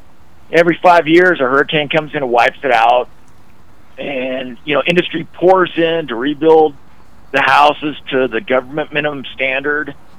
If there was a market in place for the insurance, which wouldn't happen because without that government bailout, nobody's going to provide insurance to an area that gets hit by hurricanes often, right? So these houses kind of get built to the minimum government standard, and if there was a market in place, maybe the houses that are built in that area where there's lots of flooding, maybe they'd be built 10 foot higher, or maybe they'd be built with more substantial materials. But because government subsidizes that insurance, a lower standard is used, and so these houses get wiped out. And every 5 years, it seems like we're rebuilding a community. If those neighborhoods were disciplined by the market, you'd have houses built 10 feet above the ground. You'd have these 10 foot above the ground basements, like my buddy's house in Michigan, where he had to build the foundation to the 100-year flood wall or flood level, right? I think you would have more substantial buildings, and because nobody wants their house knocked down, but government comes in, subsidizes insurance, has these minimum standards of quality, and we wonder why this happens every 5 years. Well, I mean, if you look at what's happened in Florida, I mean, there's a buffet of issues. I mean, you brought up a few, but I remember way back in the day, when a hurricane came in, a lot of times they hit an area that was not all that populated. I mean, it hit somewhere in the Panhandle, and nobody lives there, type of thing. Well, now there's a reason why there's such density down there, because the government's subsidizing this thing. If the government subsidized the insurance, no bank would allow. They wouldn't finance the construction. They wouldn't finance the purchase, right? Well, but I mean, you could say the government's subsidizing rich people living on the coast. Yeah, but you could say that now that you have, people don't realize how big Florida is. Have you ever driven from Miami to Georgia? It's a long kick. Yeah, it but takes forever, but if you actually have, you've got 1,000 miles of coastline, damn near 800. Well, if you get the hurricanes wreck 10 miles a year, right? Yeah. I mean, maybe 20 if there's two of them.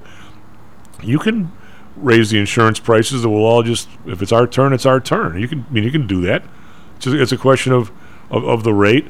But when we come after break, let's talk about it, because a lot of things down there are Carl has brought up, and actually Dan Janitas last week. I'm gonna be listening to him because he lives there, and what's happened, and what his place didn't get that much damage. Anyway, SP futures down 14, the NASDAQ futures down 10. We're leaking here a little bit, but not bad. considering we've been up for 3 days in a row. Be right back, Stacks and Jacks. How much confidence do you have that your investments will make you wealthy? Do you truly know the odds? Welcome to Luckbox, the control freak's guide to life, money, and probability. Luckbox shows you how to factor in the likelihood of success before you commit to an investment or any other life decision. Your brain is smarter than your gut, and that's why you owe it to yourself to read Luckbox. We've made it easy because Luckbox is free for 1 year at luckboxmagazine.com/jocks. Each new issue dives deep into the current investing climate, separates the signal from the noise with timely, actionable trading ideas, and equips you with savvy investing tactics you don't already know, all while exploring how to live your best life through music, spirits, food, sports, travel, fitness, and a whole lot more. Luckbox is the essential magazine for proactive investors who are hell-bent on controlling their financial futures. It's for overachievers and alpha types who don't buy into Wall Street's investment gurus. It's for mavericks who believe in life, luxury, and the pursuit of happiness. It's for you. Smart investors don't bet on possibilities, they play the probabilities. Luckbox is $7.99 on newsstands, but you can subscribe for 10 free digital issues at luckboxmagazine.com/jocks. Don't rely on luck. Get Luckbox at luckboxmagazine.com/jocks. Hello, this is Tom Howell, the Chief. We've talked a lot on the show about risk and suitability, about how your portfolio should match your age, income, and risk appetite. It's been hard for investors to maintain that suitability in the last several years due to a Fed strategy that has driven interest rates to virtually zero. You may have even heard that the Fed was trying to drive conservative investors to a riskier portfolio on purpose, for whatever reason. I'm sure you're aware of investors that took some increased risk, such as longer-term fixed income securities, and are now unhappy with that choice. At PTI, we've always stressed total portfolio risk awareness and tried to minimize chasing returns in a tough environment. Well, now it looks like maybe interest rates are moving more towards historical levels. Everyone needs to be aware of what that continued movement might do to your portfolio, both good and bad. We also have a stock market that seems to have stalled, at least for the short term. I think it's time for everyone to take a serious look at their goals, their risks, and their portfolios. Do they match? If not, we can help. We have a signature protected index program. We have ways to hedge against interest risk. We can make that portfolio right for you again. Go to PTIsecurities.com or call us right now. The market can change very rapidly. That's PTIsecurities.com. Hi, I'm Audrey Johnson, an owner of Home Source Realty and a frequent contributor to Stocks and Jocks. If you're nervous about the stock market and considering diversification, or are looking for a rate of return way better than your banks, consider adding rental properties to your portfolio. Whether it's a condo, single family, or multi-unit building, I can help you select a property that meets your financial needs. Call or text me at 708-349-3456. That's 708-349-3456, or visit my website at myhomesourcerealty.com. That's myhomesourcerealty.com. Stocks, jocks, Stocks and Jocks. Stocks and jocks. You are out of control. Here, right now, right here, right now, right now.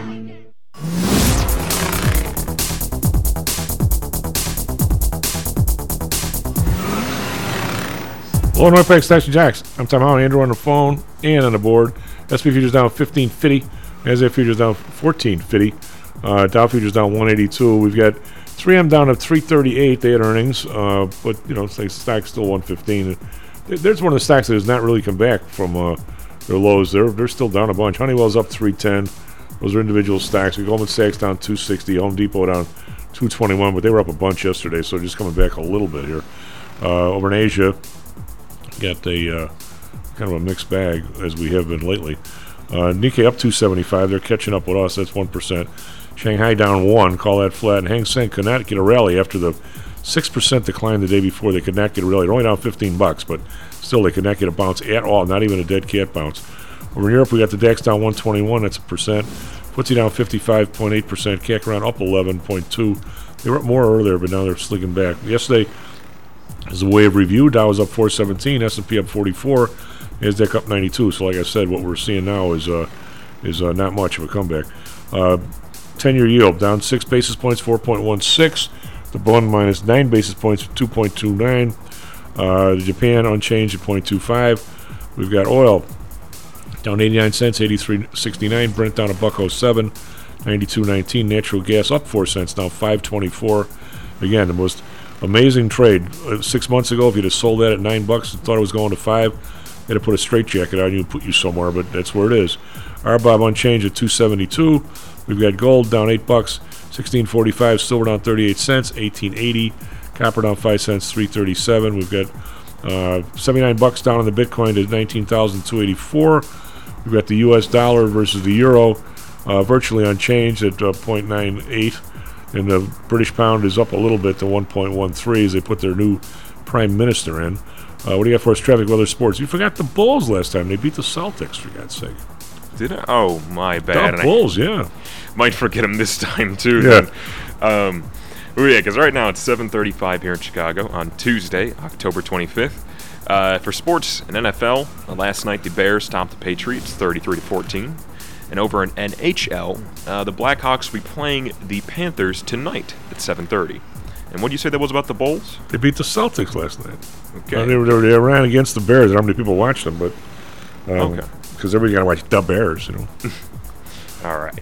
The probably was mobbed in the Tripoli Tap because it's a Boston bar. It's my local watering hole, and Patriots against the Bears and the Celtics against the Bulls. I bet it was should we say butt to elbow in that place last night. I did not go, fearing I could not get in the door. Oh yeah. Anyway, so Hal, you bring up some interesting stuff on Florida, and Carl obviously who's lived down there, and Dan who lives there now. They're bringing up some. It's very similar to what we talked about in the first half hour, in the sense of what do you do now when you've come to the realization that, like I said in Animal House, hey, you screwed up.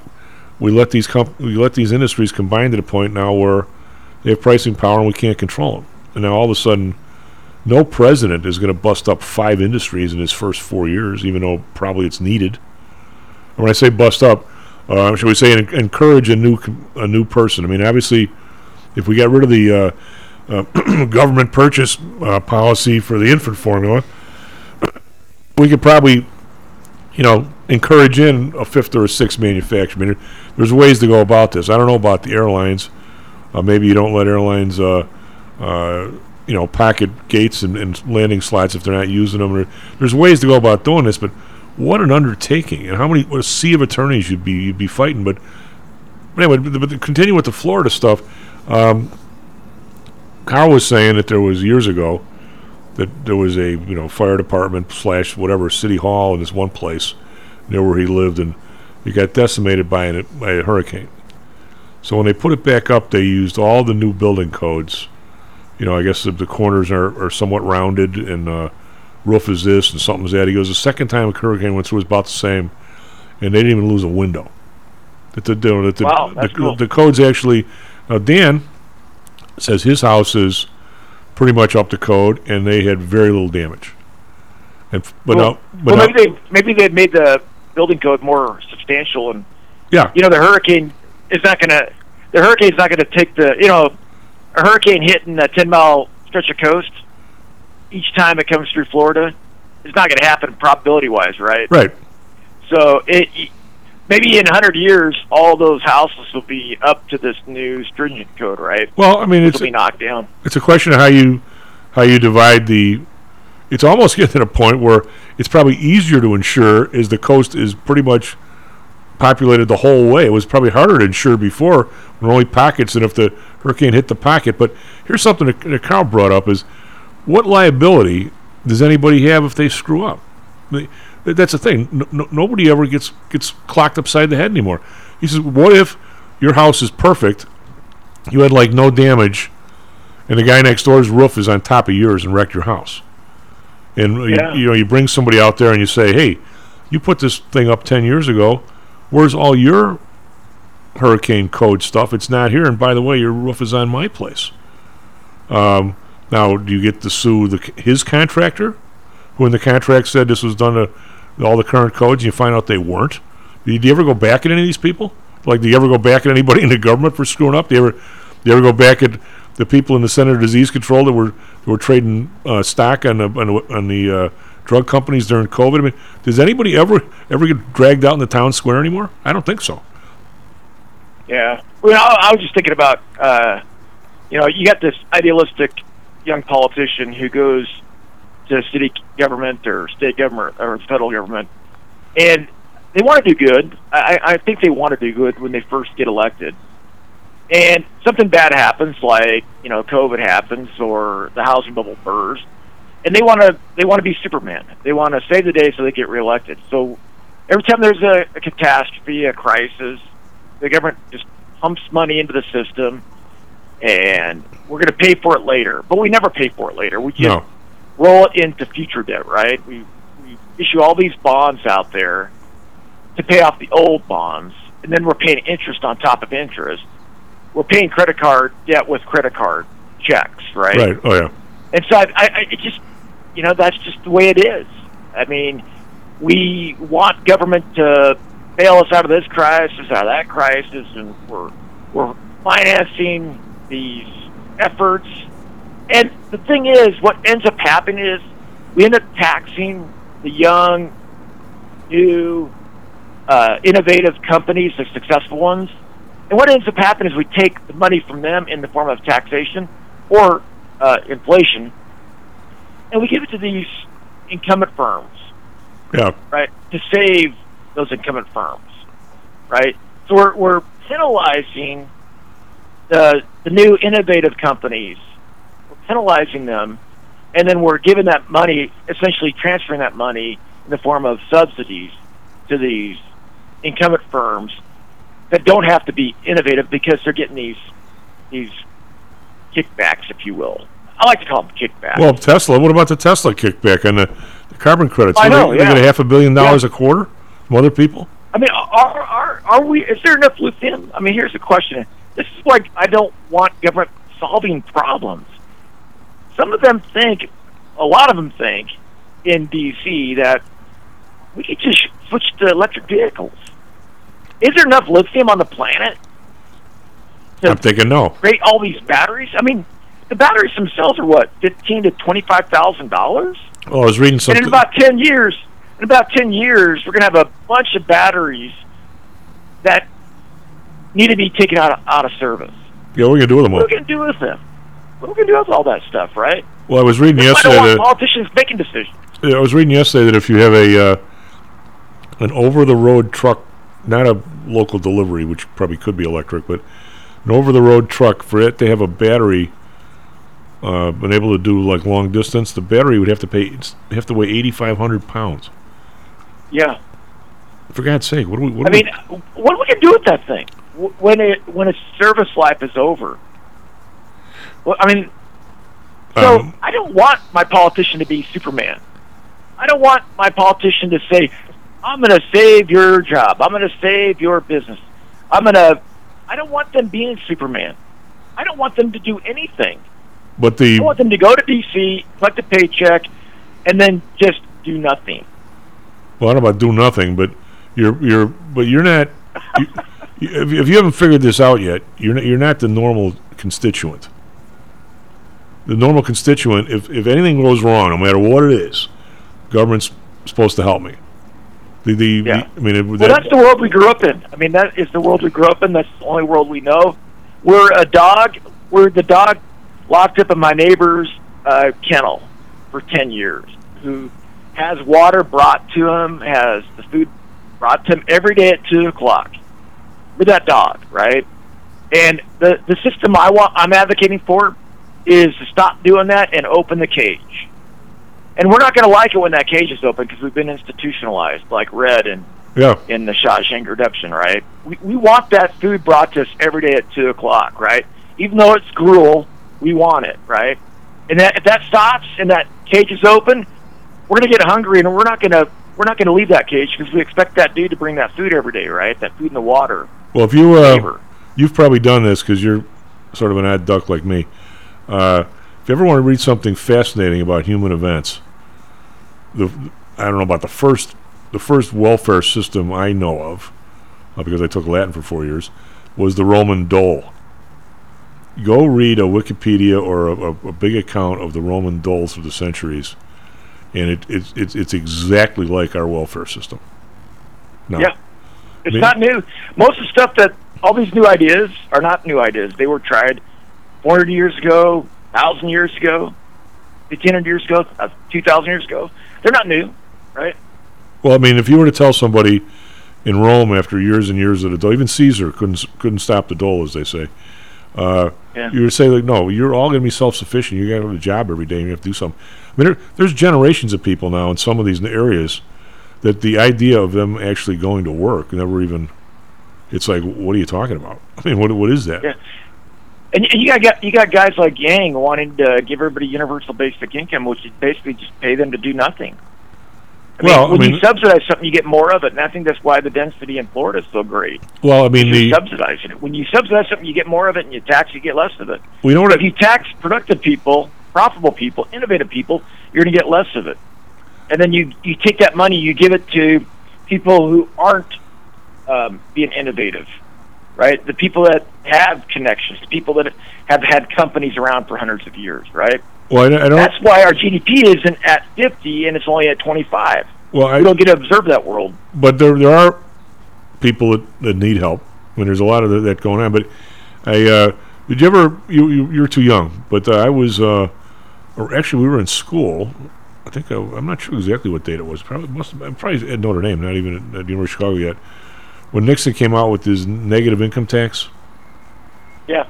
It came out after Johnson's Great Society, and it was a advocated by Milton. Yeah. Yeah, but it was a, and the whole thing was, I remember Milton Friedman saying this, that if you took Johnson's Great Society program, and the amount of money was going to help all poor people, which is certainly not a bad idea.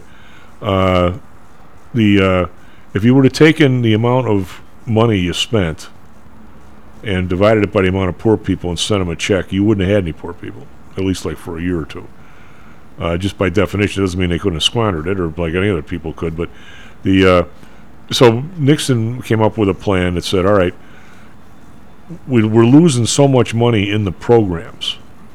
People got their finger in the pie all the way down there. The stuff's not even getting to the person we're trying to get it to. So all you have to do is put in an income tax, and I don't care if you sat on your ass all day, like our intro. You're going to get a check for, at the time the poverty level was whatever, say $3,000. You're going to get a check for $3,000. If you screw that up, you screw it up. But you're going to get it, and that way nobody's taking anything along the way. It's on you. Because out of all the Great Society programs, isn't there only one left, Head Start? All the rest of them are gone. There might be another one. But everybody steals it along the way. I mean, what's that? Everybody steals it along the way. All the community activists, all the churches, everybody gets in the middle and gets involved in this, and then the money doesn't get to the right person. So I think when I was doing work, I did my dissertation on the welfare reform of 1996 when it went from AFTC to TANF, and I was getting my data. A guy that did similar research gave me some data, and I had the length of the consecutive months on welfare and consecutive months off welfare. So welfare spells and employment durations, if you will, for 10 years. So I had the AFTC period, 5 years, and then I had the 5 years after that with the TANF program. When I was doing that research, I think I remember him telling me that there were more people working at the welfare office in the state of Washington, at the welfare offices throughout the state, at their campus. It's actually a campus where they do this research, like campus college level, PhD level research, right? So they have more people in the welfare office program, the administration and the research of these different welfare programs than they had, I think, on the dole in Washington State. Yeah. So you're absolutely right on that. Well, I mean, I think nonprofits today are the same way. I think very little percentage of their budget actually goes to relief. You have to look at the individual place, because the first time I heard of it, friend used to be partner and everything else. Robin, she's been on the show a few times. When she was young, and we both were young, she wanted to give some time to a charitable organization, and she ended up being on the board of this fledgling organization called the Chicago Food Depository, because 98% of their stuff went right through the people. In other places, I'm going to screw up here, but I'm going to say the March of Dimes was 40%, United Way might have been 45, or flipped around. So she made sure. Salvation Army's pretty good. They're in the 70s, I think. But yeah, you can find places where 20, 30, 40% goes to the actual people. The rest is glommed. But the food. If you look at Washington State's welfare program, I think if you did it, it would probably be maybe 30, 40% going to people, and the rest being used for administrative purposes. I would just Yeah, I mean, that's probably what it is. But how big that program is. Well, Chicago. You know how many people in Chicago Food Maybe Depository? even 80-20, because Yeah. people that work for the welfare office in Washington State probably are making what, $70,000 a year, Plus pension, plus And vacations. and the checks that they're probably giving to people are probably $15,000 to $20,000 a year. Maybe. It might even Maybe. It might even be worse than that, Yeah. right? Yeah. Well, I'm gonna say, well, like you know how many people Chicago area the Food Depository feeds every day? I don't know, $1 million. It's like a quarter. guess. It's like I a don't quarter mil. That's like a lot. $250,000. Wow. Yeah. And you know, but they have a program where if restaurants have extra, they'll come pick up the hot stuff and get it to somebody before it spoils. They do all kind. Well, Anyway, are they going to eat the muffin bottoms? Are they going to eat the muffin bottoms, or do they want the muffin top? I don't know. But I said the beauty of, and again, I'm not saying drag this plant off the shelf, but the beauty of it was. They got it from Seinfeld, the muffin tops. Oh yeah, I remember that. But the beauty of Nixon's plan was, and again, I'm not a big fan of Tricky Dicks, but he was not. I'm not either. But he was not a dummy. I mean, he was a smart man, and whoever put this together. The beauty of it was, though, Carl, is say you got nothing, and they give you $2,000. If you said, well, you know what, I'm going to get my ass off the sofa and I'm going to go make 500 hours by shoveling snow or something. Actually, if you did, they didn't cut you back 500. They cut you back maybe 100. Yeah, it's like their income tax credit program. No, but I'm saying is, I'm saying if you went out and earned $50, it was incremental money to you. They only took maybe 10 of the. So whatever you decided to do at the lowest level to do anything, it was to your benefit. They didn't say okay, because the biggest problem I think you have with is they have barriers where if you make $50,000. You don't get help in Obamacare. Well, hell, I mean, and then you have an inflation of 15% for 2 years, like we did have. Well, guess what? Somebody making 42, he's now making over 50, and now all of a sudden he's got to pay his own insurance. You just eviscerated the guy. I know, yeah. I mean, well, their income tax credit program is like that. There's a phase-in region where the more you work, the bigger your earned income tax credit. Yeah. And you get to the point where it's a maintenance. Basically, it's a parallel shift of your budget constraint. And then there's the phase-out region. I'm saying, right? In that phase-in region, the more you work, the more you earn, the higher the earned income tax credit is. But the problem with it is it's given to the person at the end of the year. So they just kind of think of it as a tax return. I don't think they. Right, but how many? The average person thinks of it as a negative income tax in that phase-in region. But I'm going to be somewhat charitable this morning. I don't know why, but I'm going to say most of these programs, have pretty good intentions to them, and at the time they do them. But everything, I don't know if there was one thing that you could, if I could do to try and save the place, I would say no matter what program it is, every 4 years or 5 years, you got to have a complete review if it's accomplishing what it's accomplishing. Because you and I have had, I tell you what, I'm the guy, I mean, I know I always sound critical, but I tell you what, every day, if I make 10 trades, 3 of them are going to be clunkers. Yeah. It's just the way it is. Well, in baseball, every time at bat, I mean, every 10 at bats, you're going to get on base, 30, 40, at 3 best. or 4 times. You're going to best. get a hit 3 times, maybe 2 times, right? Yeah. You're not getting hits 8, 7 times out of 10, right? Well, so the trick is to say, okay, that one's no good. Let's get out of it as best we can. Let's try and fix it. But making mistakes is not. There's nothing wrong with that. If you don't make a mistake, you didn't do anything, right? Yeah. Well, if you're making mistakes and you're failing, you're also learning valuable lessons. And if government eliminates the failure, then you're not learning. Well, you sit there. Okay. You basically go through life as a kid, a child. Yeah. We put this program in 1974. How's it working? Man, it ain't working at all. Doesn't look like money's getting to the right people. Well, let's get rid of it. There's no ability to do that. So they just keep piling the stuff on top. I mean, when Elizabeth Warren came out with her, what was it, the Consumer Protection Agency? 15,000 people. That's the last thing I want government to do is protect me as a consumer. Well, but I mean, we have, if you're worried about banks, we already have the Federal Reserve. We got the Comptroller Conservancy. We got the FDIC. We got state regular. How many more do we need? I mean, Well, you need to employ all those PhDs that you're educating in those PhD programs, right? I guess. They need a place to earn a living, right? Say, should I go get a... We have to have this. The PhD class is the state priesthood, right? Yeah. They provide the intellectual backup for state intervention. That's what a PhD's for. Do you want me to go get one of those online PhDs if I teach? No, you don't have to. You can be a practitioner. Okay, I can't just be... What about... Those things are what? $100 I can get one, right? PhD? Yeah, but you don't... I'd probably be less likely to hire you if you did that. I mean, you could be... How much does it cost to become an online preacher? It's a couple $100, right? Well, you know what you could do instead of doing that? Get a gig giving speeches at commencements, and then they'll bestow an honorary doctorate on you.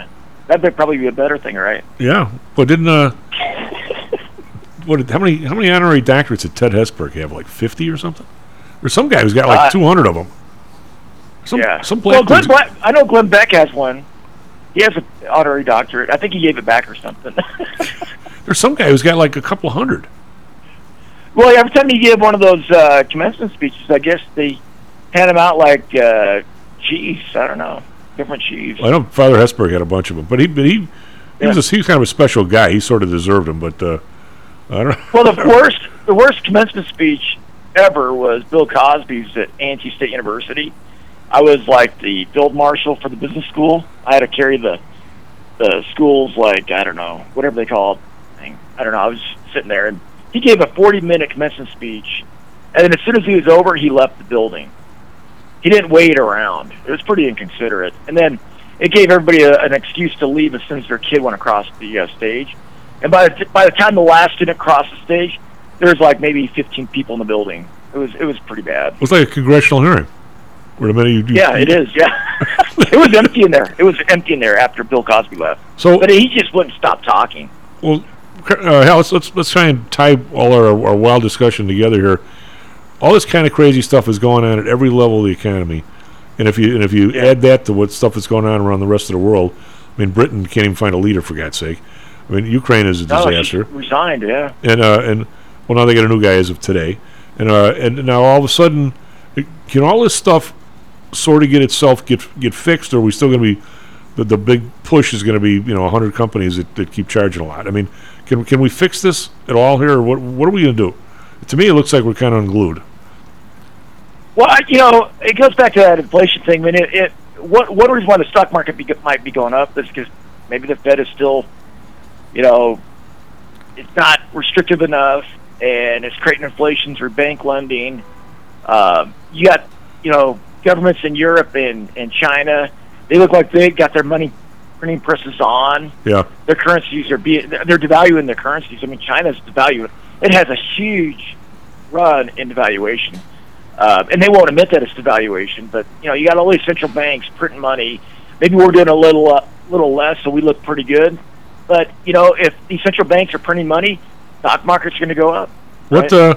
What do you make of the Chinese? This guy's continual yank on power, but they appear to have no desire to help out the real estate area, and everybody in the world is owed money by the real estate area. I mean, if you were to, I can't even imagine what the total tab is of people in the U.S. that lent those guys money. I mean, it's got to be. I mean, I don't know. 8 years ago, I mentioned the housing bubble in China, and some guy right after my comment said, "There's no housing bubble in China." And then I googled this thing called China Ghost Cities, and they built. I mean, their provinces were ordered to have 8% growth, and they were building these ghost cities that nobody lived in. So I think what's going on in China, it makes 2008 look like a tiny, tiny blip, right? And I don't know what it is. I think they're kind of replicating what Mao did in the early part of the 20th century, where he kind of locked in current level of technology with the socialism. And I think the Chinese are replicating that now, but the level of technology has changed, and they're kind of locking it in. And I think they're going to get run over. Honestly, I think China's going to get run over because they're just replicating what Mao did. What if he just with a different level of technology? They're locking it in. What if they just bail on his dollar-denominated debt? That's got to be a big number. I don't think they would. What if they just bail on his dollar-denominated debt? Say, hey, we didn't tell you to do it. Yeah. Well, if they start selling our debt, I mean, now the Treasury's got to compete with the Fed. No, I'm not talking about our debt. I'm talking about our debt, the stuff that people here invested over there, the dollar debt. Yeah. I don't hear about that at all in the last year, and for a while it was news. Now it's not. It's got to be worse. Anyway, Hal, take care. Take care of yourself, bud. Talk at you next week. S&P futures down 9. Nasdaq's turned positive, up 3. Back tomorrow, Stocks and Jocks. Where's the money, Lebowski? Stocks and Jocks is brought to you by PTI Securities and Futures. Go to PTIsecurities.com. PTI Pro Direct. Trade for as low as a penny per share and $1 per option contract. Learn more at PTIProDirect.com. Nadex, offering an intuitive way to trade the financial markets. Visit nadex.com. Home Source Realty. Call Audrey Johnson at 708-349-3456. Hamzy Analytics. Listen to Fari Hamzy every other Thursday and visit HamzyAnalytics.com. ChiroMed. Back or neck pain? Schedule a complimentary consultation by calling 708-403-2727. DAX Research. Tune in for David Andelman's technical analysis on Mondays and Thursdays and call 1-800-821-4968.